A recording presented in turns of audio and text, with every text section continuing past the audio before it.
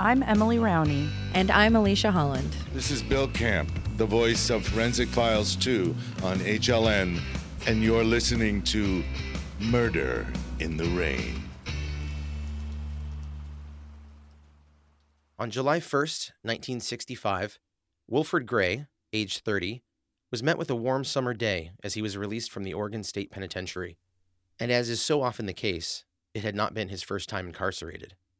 Born in Brunswick, Georgia in 1935, he moved around a bit and was sent to jail for the first time at age 16.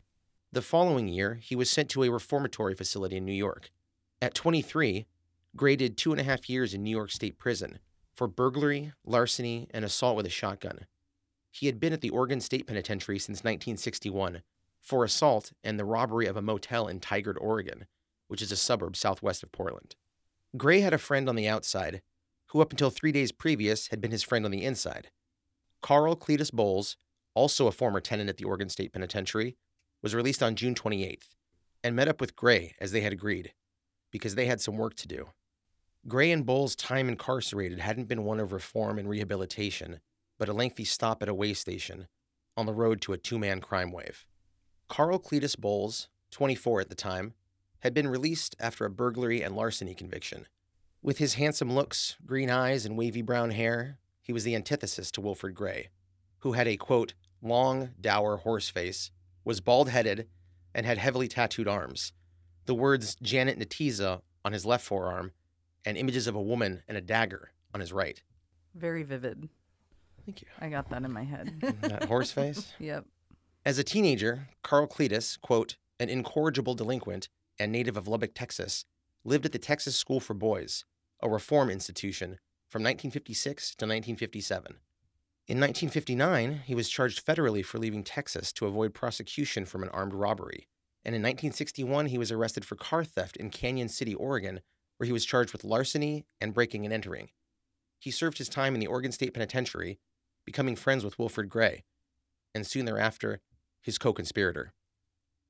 The night porter of the Oregon Trails Motel in Tigard was working at the front desk. It was 2 a.m. on Monday, July 5th, 1965, and it was awfully late for new customers to be walking in. But that's why she was there, night portering away. One of the men who approached was, quote, one of the homeliest men she had ever seen in her life. And you'd better believe he had a long, dour horse face. Sorry, that's so good. As the men entered the motel lobby from the otherwise deserted parking lot out front, they pulled firearms and trained them on her and her husband, who was also working late. The man was accosted by Bowles, who beat him into submission before tying him up and emptying the register of the $28 within. At the same time, Wilfred Gray dragged the woman into an adjacent room, beating and raping the 58-year-old. This remained unnoticed by the motel's guests, as its rooms spread out from the front office, meaning she was distant from any help. Apologizing throughout the assault, Gray repeated, quote, I'm sorry to force you to do this, but I haven't had a woman in 2 years.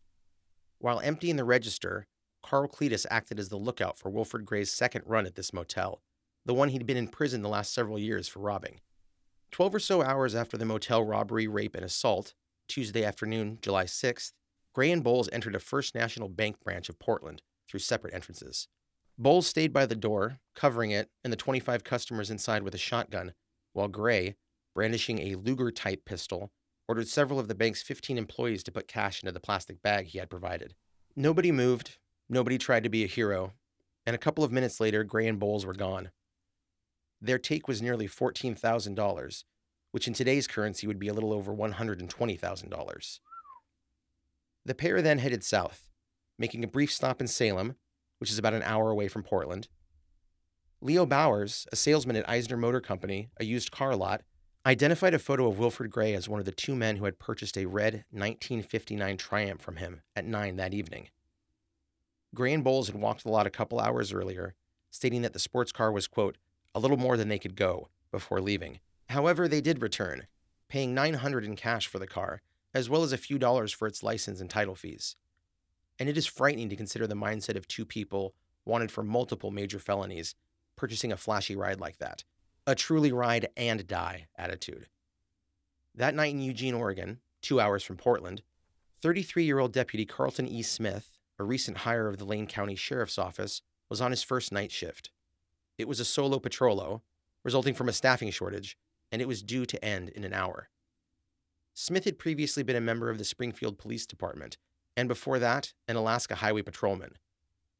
At 11:20 p.m., Smith pulled a vehicle over, conducting a routine check, and he had enough time to give the description and license plate of the car before he was ambushed. After taking a blast in the back from a shotgun, the father of 6 was shot 6 times with a pistol. He then somehow managed to crawl back to his car's driver's side, radioing dispatch that he was down, which were his final words.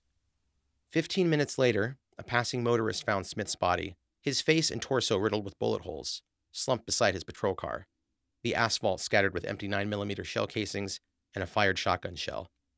The motorist used the unit's radio to call on the scene's location and Deputy Carlton Smith's status as deceased. Responding units noted that, in addition to his life, the fugitives had also taken the man's service revolver. At midnight, Gray and Bowles were spotted in the Triumph, and a high-speed chase ensued. Losing the sheriffs briefly, the men ditched the car and fled into the night. At 2 a.m., this is now the early morning of July 7th, and 3 blocks from Deputy Smith's deadly encounter with Gray and Bowles, Mrs. Shirley Corbin, 33, was up making a midnight snack with her 12-year-old son Clinton when there was a hard knock at their back kitchen door. The boy answered before Shirley could stop him. It was Carl Cletus Bowles, an old horseface of courseface, Wilfred Gray.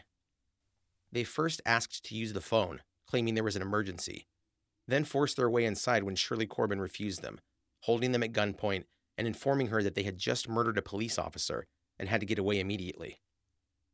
There were 4 other children in the house asleep. Bowles and Gray initially discussed taking all of the children with them, with Gray finally making the decision that, quote, "1 kid's enough. It will keep the cops from shooting at us if they should spot us. A flock of kids would be a mess." At gunpoint, they then forced Shirley and young Clinton into the family's 1960 Ford Thunderbird and began the next leg of their spree. The remaining children had all slept through the home invasion and abduction, with one of the left-behind Corbin girls calling police when they woke up in a motherless home. The blue and white Thunderbird rumbled past the Leeburg Dam on the route Shirley had directed Gray and Bowles to take after they had asked for directions to Idaho. It was late, and the car remained unseen by any and all who worked there overnight, including her husband. It was the only move Shirley had, and it was a good one, but it had been played to no result, and her heart sank as the dam faded into the distance. At dawn, after the authorities had been made aware of the kidnapping, a posse of 100 law enforcement officers searched the rural area surrounding the Corbins' home using tracking dogs, while deputies in small aircraft scanned the orchards, fields, and residences that populated the landscape. Their search bore no fruit, though, as the robber, rapist, kidnappers already had a several-hour lead on them. The fugitives learned via radio broadcast that police knew of Deputy Smith's killing and that the Triumph had been found abandoned by authorities. They knew the Thunderbird was soon to be red hot and that they needed to ditch it immediately.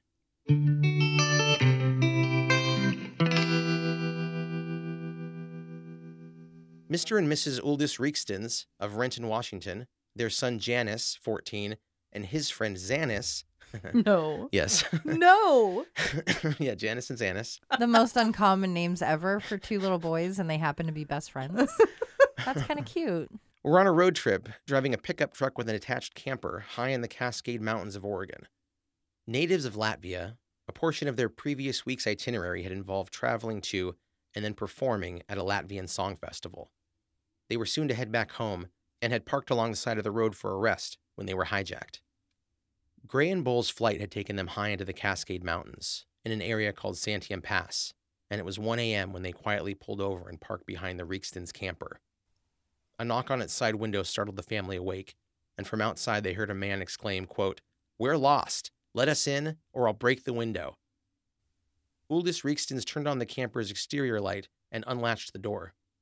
Bowles and Gray, both armed, pushed Shirley and Clinton Corbin inside while they remained in the doorway, from which they explained their new plan to their ever-expanding stable of hostages.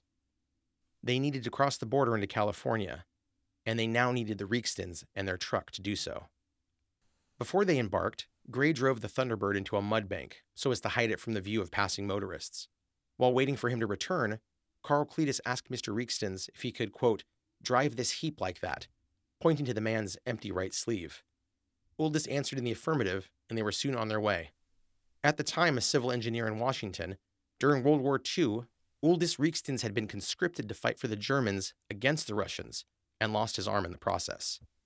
Mr. Riekstens would drive the pickup with Carl Cletus covering him from the front seat, while Gray would ride in the attached camper with their hostages. As they and their captors headed south toward California, Carl Cletus apologized for ruining the family's vacation. A quote from a retrospective article on the case: "Riekstens drove steadily, carefully, just a man taking his family and friends on holiday, valiant, in a desperate way." They took Route 97, south to the California border, watching law enforcement aircraft fly low over the highway the entire time, searching for the long-since abandoned Thunderbird and any sign of Bowles, Gray, or Shirley and Clinton Corbin.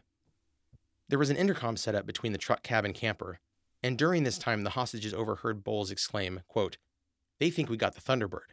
They think we're going north. Ha ha!" Unquote. Nearing an agricultural inspection station at the California border, Carl Cletus used the intercom to ask Wolford if he was ready. He replied, quote, "Yep, I know what to do.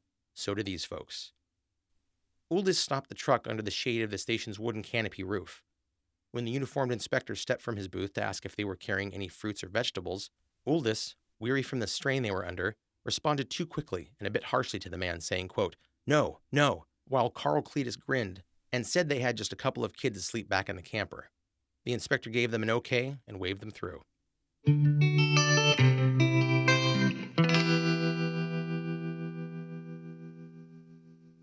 The group then traversed California for 18 hours, pulling over only for sandwiches and coffee, fuel, and restroom breaks. During these stops, the hostages whispered among themselves, and Shirley Corbin informed the other hostages that they needed to cooperate with their captors, who had robbed a bank and murdered a deputy. Gray and Bowles were each carrying shotguns, and the Riekstens' son, Janis, noted that they also had pistols. Gray had one, and Bowles had two. The hostages found no opportunities to attempt an escape, fearing they would be shot. In the aftermath, Shirley Corbin was quoted saying, "If we had tried, they would have plugged somebody." Late into the night of Wednesday, July 7th, with Uldis Riekstens piloting the truck and camper aimlessly through downtown Sacramento, Gray and Bowles suddenly asked to be let out. The hostages were instructed to drive 2 hours out of town before reporting their location, and then the pair simply walked away from the camper and into the night. Finally free, though terrified of encountering Gray and Bowles again, the group took off in the truck. They were afraid to call the police, so they headed north, back to Oregon, but they only made it 14 miles before they had to stop. The previous 24 hours had taken a toll, so the group checked into a motel in Woodland, California. At 9:15 p.m., Shirley Corbin called her home, where police took the call. She informed them that she and her son were unharmed and that the hostages were alive and safe. At that point, did anyone know about the family in the camper even being in danger? I don't know when exactly, but by the time that they got to that motel and called the police, the other car that they had been in, the Thunderbird, had been found in the mud bank. The authorities found it abandoned. So they knew that they were in something That else. they had switched out. Oh, yeah. okay. But they didn't know what, and that's why the whole time they were watching the police look for them. Right. And having, from what I was reading in these articles, like a great time watching that. Right. Really I'm enjoyed sure. that, yeah. They were questioned at the motel by police, after which they all then climbed back into the truck and made the trek back to Eugene. 12-year-old Zanis Boz, former hostage and friend of the Riekstens' son, was quite thrilled by the ordeal, and in interviews had to be reminded to sound less excited. Mrs. Riekstens, whose first name is never mentioned, recalling the event said, quote, "I didn't want to park on the roadside in the first place, but we were all tired, and I didn't say anything. And it was lucky, too, that their saga wrapped up as quickly as it had, because their vacation was truly over. Mr. Riekstens had to clock in for work at Boeing the following day." And I'm sure he did, because he's like, that was nothing. I lost my arm in World War II. Yeah, he was like, "I have to go to work." It was like, in quotes, in interviews, he was like kind of like, "Let's wrap it up." Still in Sacramento, in the wee early hours of Thursday, July 8th, Wilfred Gray and Carl Cletus Bowles were on foot, sprinting through fields and jumping over back fences when they stumbled onto a ranch-style house at 1400 Sherwood Avenue. It was the residence of the Champions, Marie and Hale, as well as their 19-month-old Catherine, who had recently recovered from an illness and blood transfusion. Gray and Bowles entered the home through an unlocked back door at 3 a.m., and roused the family from sleep by switching on the lights. Baby Catherine remained asleep as the home invasion began, but she became fussy and woke up crying, forcing the champions to bring her along. Similar to the abduction of the Corbins in Eugene, Gray and Bowles left the champions' 10-year-old son Tommy behind. He had been on the back porch, having a sleepover with a friend, and woke to a parentless home. The gun-wielding pair loaded Marie, Hale, and baby Catherine into the family's green 1962 Ford Galaxy. 5 hours later, a phone call to police by Tommy Champion caused a massive response from law enforcement. You see, the ex-cons hadn't kidnapped any old family. Hale Champion was a prominent person, a former San Francisco Chronicle reporter who currently held the position of finance director for the state of California, as well as being personal friends with the current California governor, Edmund Brown, known as Pat, who also happened to be baby Catherine's godfather. They picked the wrong house. They sure did. Unknown to Gray and Bowles, the net around them had widened exponentially with the discovery of this new kidnapping and was now drawing close. The three men took turns driving, Hale, then Wilford, then Carl Cletus. They were heading northeast through the El Dorado National Forest toward Nevada, and according to Marie Champion, quote, they wanted to make sure she, Katie, had enough milk and enough food. They even wanted to buy Hale's favorite brand of cigars, unquote. At one point, Gray was driving 90 miles an hour while sucking on a bottle of whiskey. Marie mentioned to him that his drinking worried her, so he obligingly rolled down his window and tossed the bottle out.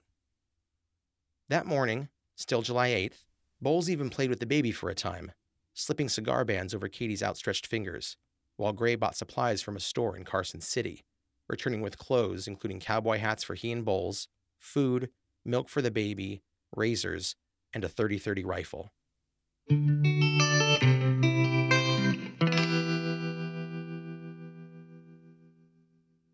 Hale Champion was alarmed to see a man he knew to be a violent ex-convict carrying a lever-action Winchester and a box of shells.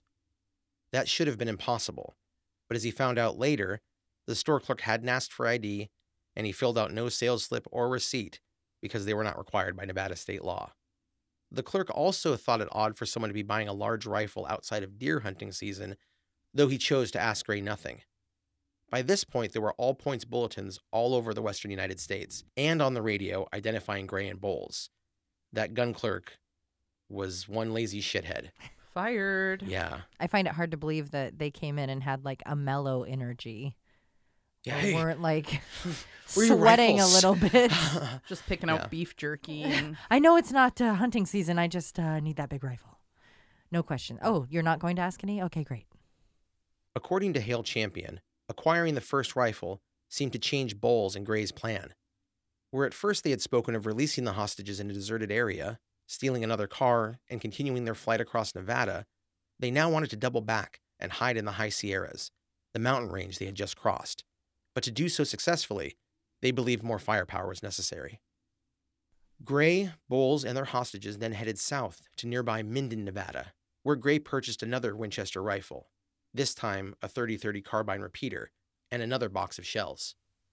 Both rifles appear similar, with the major difference between the two being that one you load down a pipe parallel to the barrel, and the other takes ammo from a box magazine. So it's just the second rifle they got is just much easier to load and reload and fire on police. Faster. Yes.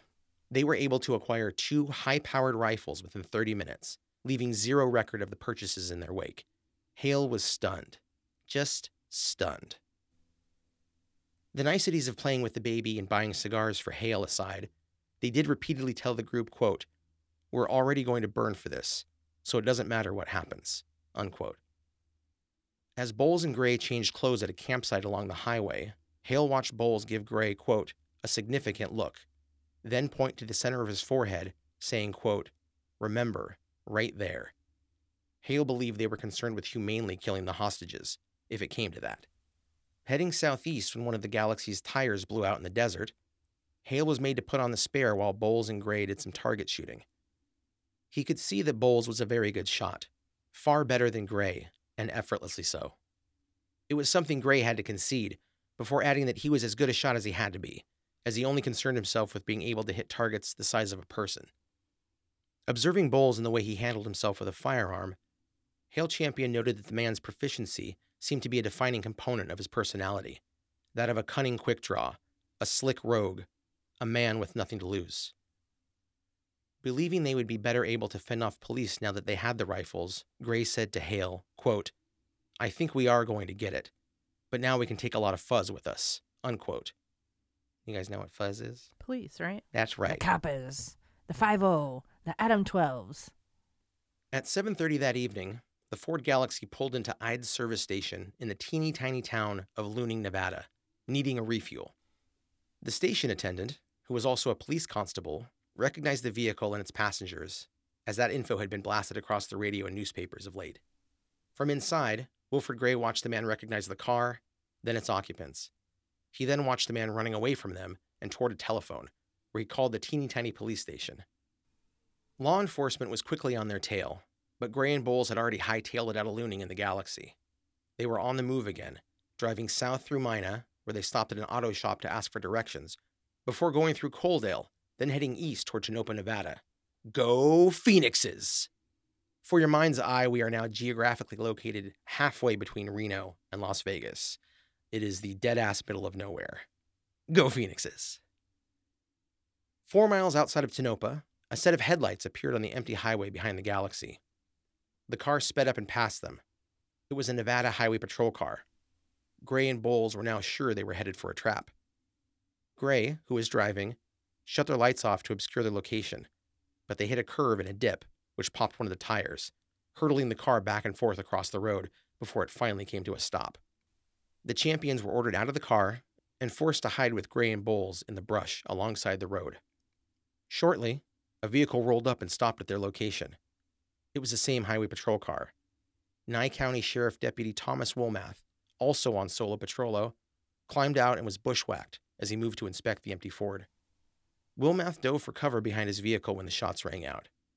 Putting a pistol to Marie Champion's head and using her as a human shield, Gray and Bowles quickly overtook the deputy and commandeered his patrol car. The champions were then, quote, gun-ushered to the patrol car. Deputy Wilmath was forced into the vehicle as well, where he was made to sit in the back seat between Bowles and Hale Champion, while Wilfred Gray drove and Marie, holding the baby, rode shotgun. Bowles and Gray began communicating with police via the car's radio unit, demanding food and ammunition, and promising that they would kill the Champion family if police attempted to approach them. A little over an hour later, Gray pulled into a gas station adjacent to a club in Tonopah called the Tonopah Club that was a combination restaurant, bar, casino, and bowling alley to get sandwiches and coffee for the group, as well as milk for teeny tiny baby Catherine. Jumpy after days without sleep and anxious from a delay in the club's kitchen, while a terrified gas station attendant filled the Galaxy's tank, Bowles and Gray began firing into the building. Inside the Tonopah Club, panic ensued. As patrons and employees alike sought either cover or escape, club owner Benny Ball tossed his wife a shotgun, shouting for her to hide in their shared office while running upstairs to cover the chaos with a rifle from higher ground. As this was happening, a 52-year-old card dealer named Ralph Marks, who had become enraged when Bowles and Gray shot holes into the building's front facade, ran outside, pulled out a gun that, quote, belonged to the club, and and fired back, hitting Hale Champion in the leg.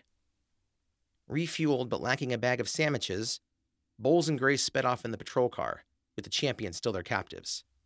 As Gray whipped the car around and took off in the same direction they had just come, either he or Bowles screamed into the radio mic, quote, "I don't know why you people shot at us. If you want to kill us, go ahead."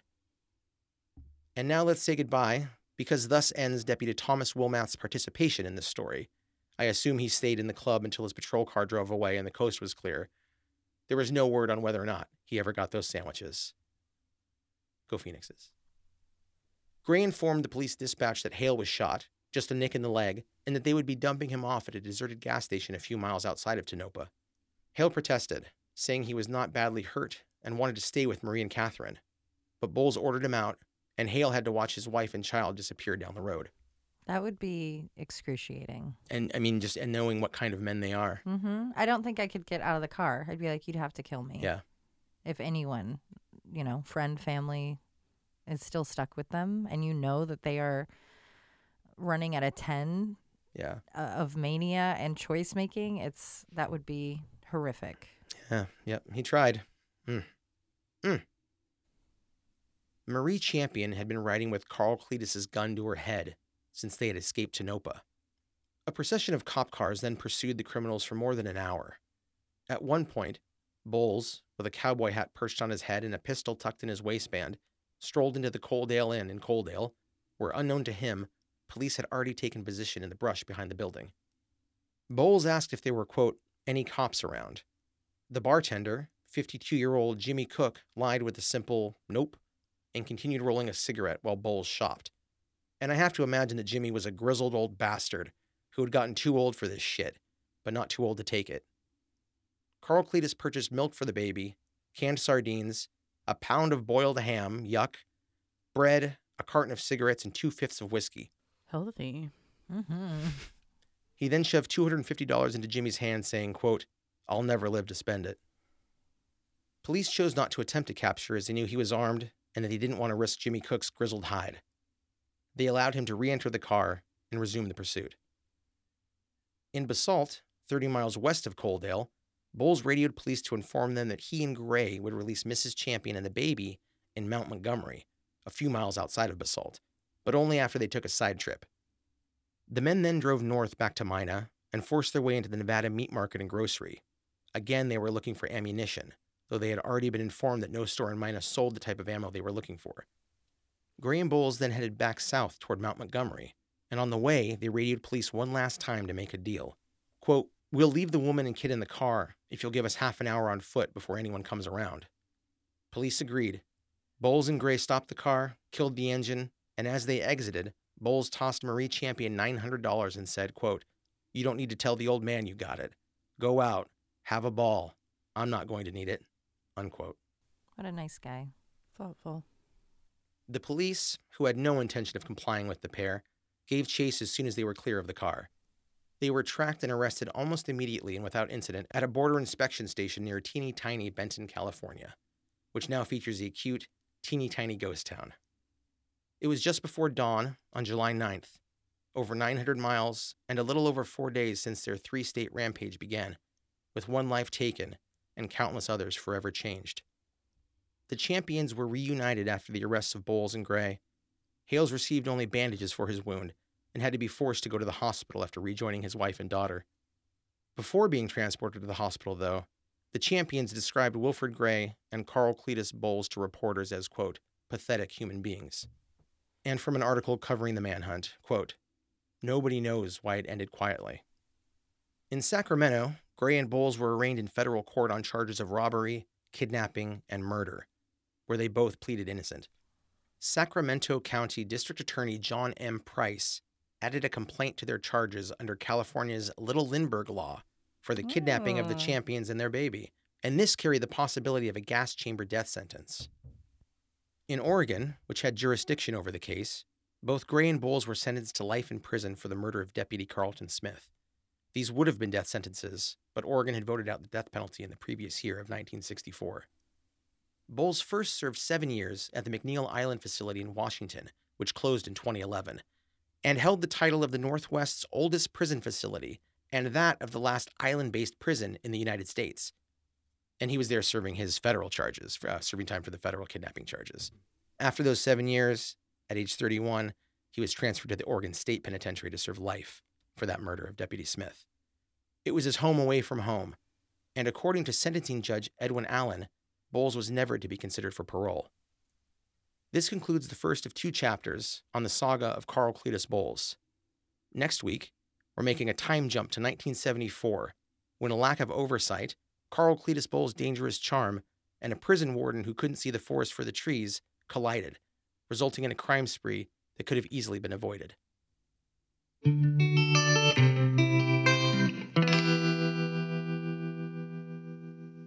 I got some vibes that very similar to the Weyerhaeuser kidnapping. You know, the Lindbergh Law comes into play, just the long chase, the random run-ins. It's Yeah. pretty cool.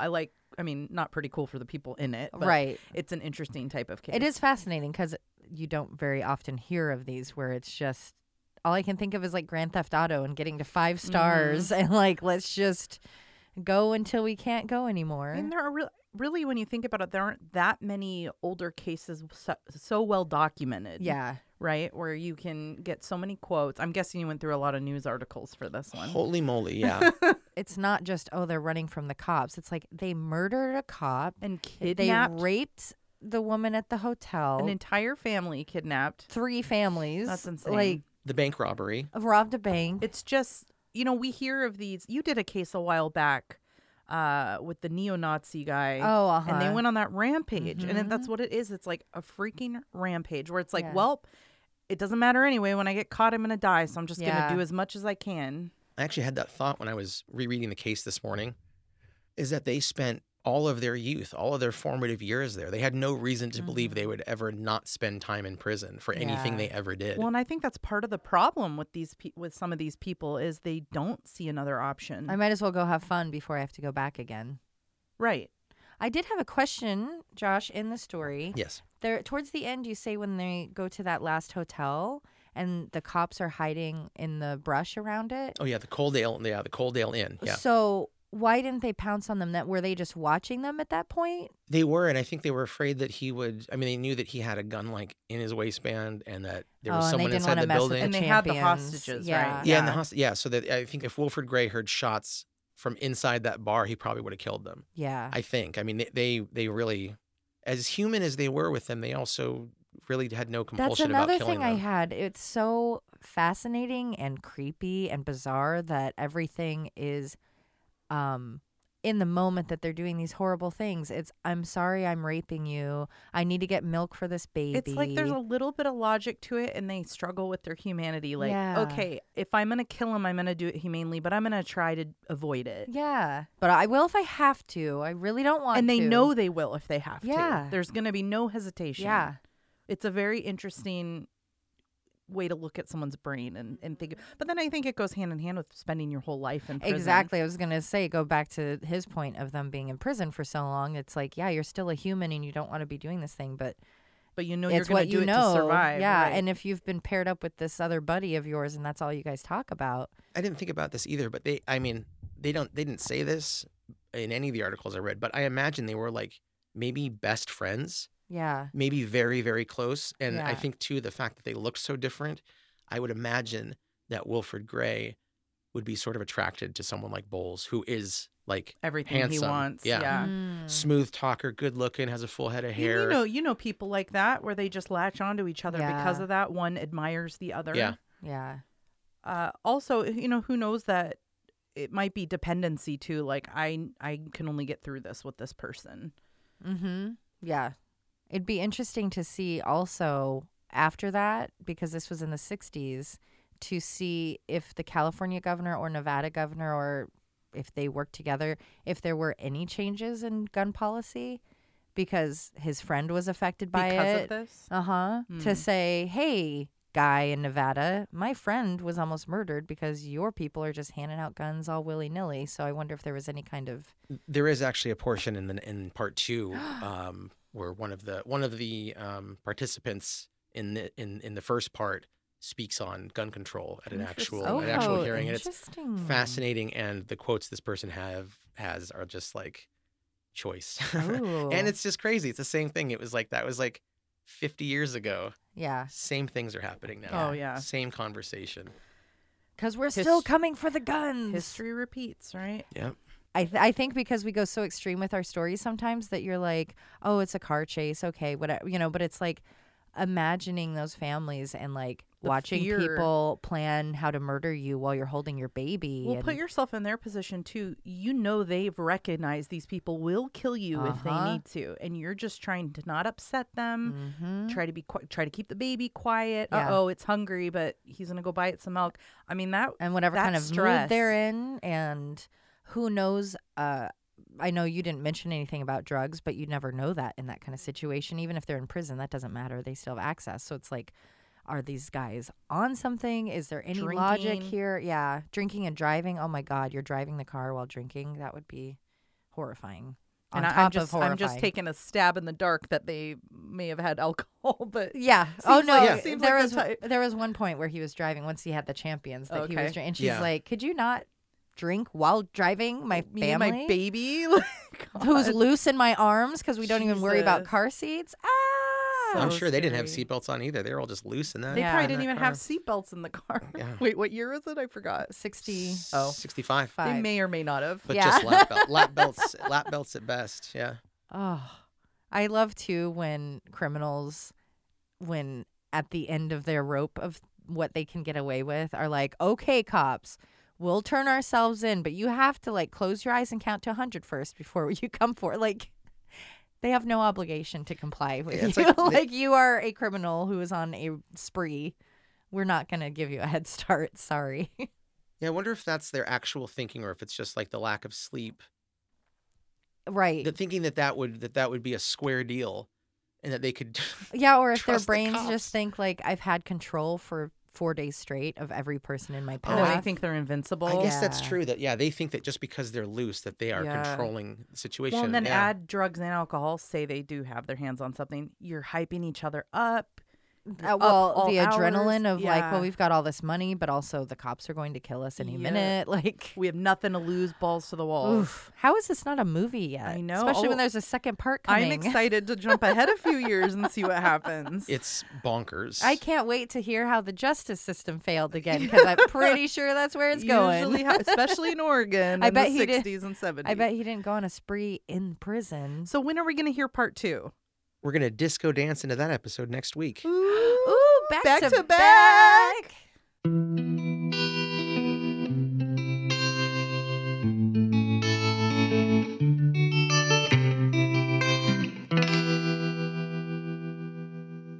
Born in Brunswick, Georgia. Georgia. Where the fuck is that? Georgia. Next to Louisiana. Oh, I know that place. Which is a suburb southwest of Portland. God, Jesus. I heard nothing wrong with that. What's going on?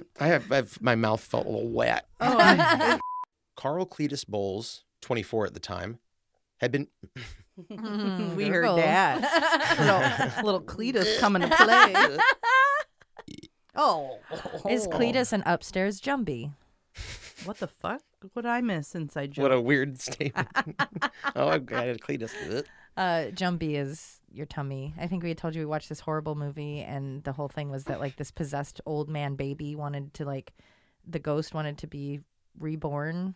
Through his like great granddaughter or something. Yeah, like and that. so the whole 20 minutes that we could get through, they're like, Jumbie wants to be born. And so that's our cue for like, Ew. we're going to have diarrhea. I'll be like, can you turn on the TV because Jumbie wants to be born? So we need some sound. Oh my God, I love that. So maybe a Cletus is an upstairs Yeah. Jumbie. They call that a buildup. Yeah, they do. I'm waiting. I'm waiting on those ellipses. Horse-faced dongs. Oh.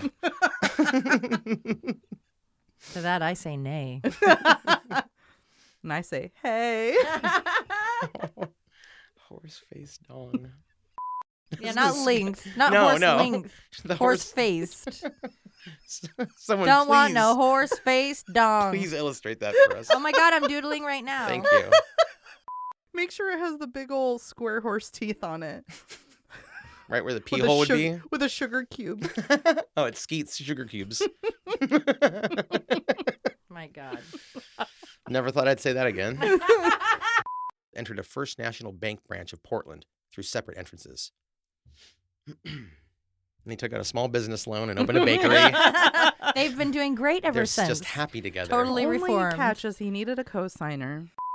Oh yeah, I was thinking more of like a portrait style where it's like looking at the camera. Yeah, that's what But I do like that that's a Oh. profile. Can you do one of those Yeah, as I've got well? balls. Like, you want it face first? Yeah, face first, like Okay. hanging low, sweet chariot. Oh, okay. Yeah, like you're Also, like I'm you're not looking an artist, though. like you're looking at a crotch straight I can on. ask my mom to draw it. She's very good Oh at my- drawing horses. And she loves horses. Yeah, How's she feel about? Dongs. Mhm. She knows her way around them. I know that. That's one thing I know about my mother. She doesn't get lost, if you know what I'm saying. Knows It's the way not around our a dick. first day walking through the woods. Hey. Not her. Everything I know, I learned from my mother. It's not her kidding. her first horse faced dong. I mean, she was into the 70s. If She's you know a what I horse mean. girl. Oh, that's rad. Good for her.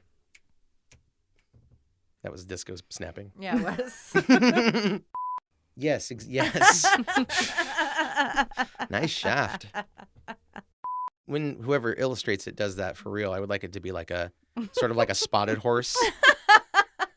Some brown and white. Yeah. Yeah, okay. I want mine to be midnight black Oh, with a little white stallion. star right on the forehead. Oh. We start a whole line of trading cards of horse dongs. Horse face dongs. I don't want people to get confused. Oh, yes. with I the horse apologize. dong I card. apologize. Yeah, one of them is bestiality. The other one is just erotic fantasy. And did the family's 1964 Thunderbird. The classic That cur. was beautiful. Let's take a deep old breath. You're sounding great, by the way. Thank you. Kristen. to Or you. Merry Christmas, like the girl I grew up with. Fuck. She went by MC. Scat Cat. Yep. How'd you know? Opposites attract. It's true. Quiet! Sacramento. I'm sorry. You did it again. Shut up! Shut up! Murder in the Rain is produced and edited by Josh McCullough. Written and hosted by Emily Rowney and Alicia Holland. Artwork by Jamie Costa. Music by Kai Pfeiffer at kyfifer.com. Check out our website, murderintherain.com, for additional information on all cases, a fun interactive map, and be sure to subscribe so you can receive our newsletter. Check out the Mad Props page for coupon codes from some of our sponsors. We love your reviews and seeing them on all streaming platforms, especially iTunes. And check us out on Facebook, Instagram, and Twitter. And suck my balls. Please put that in.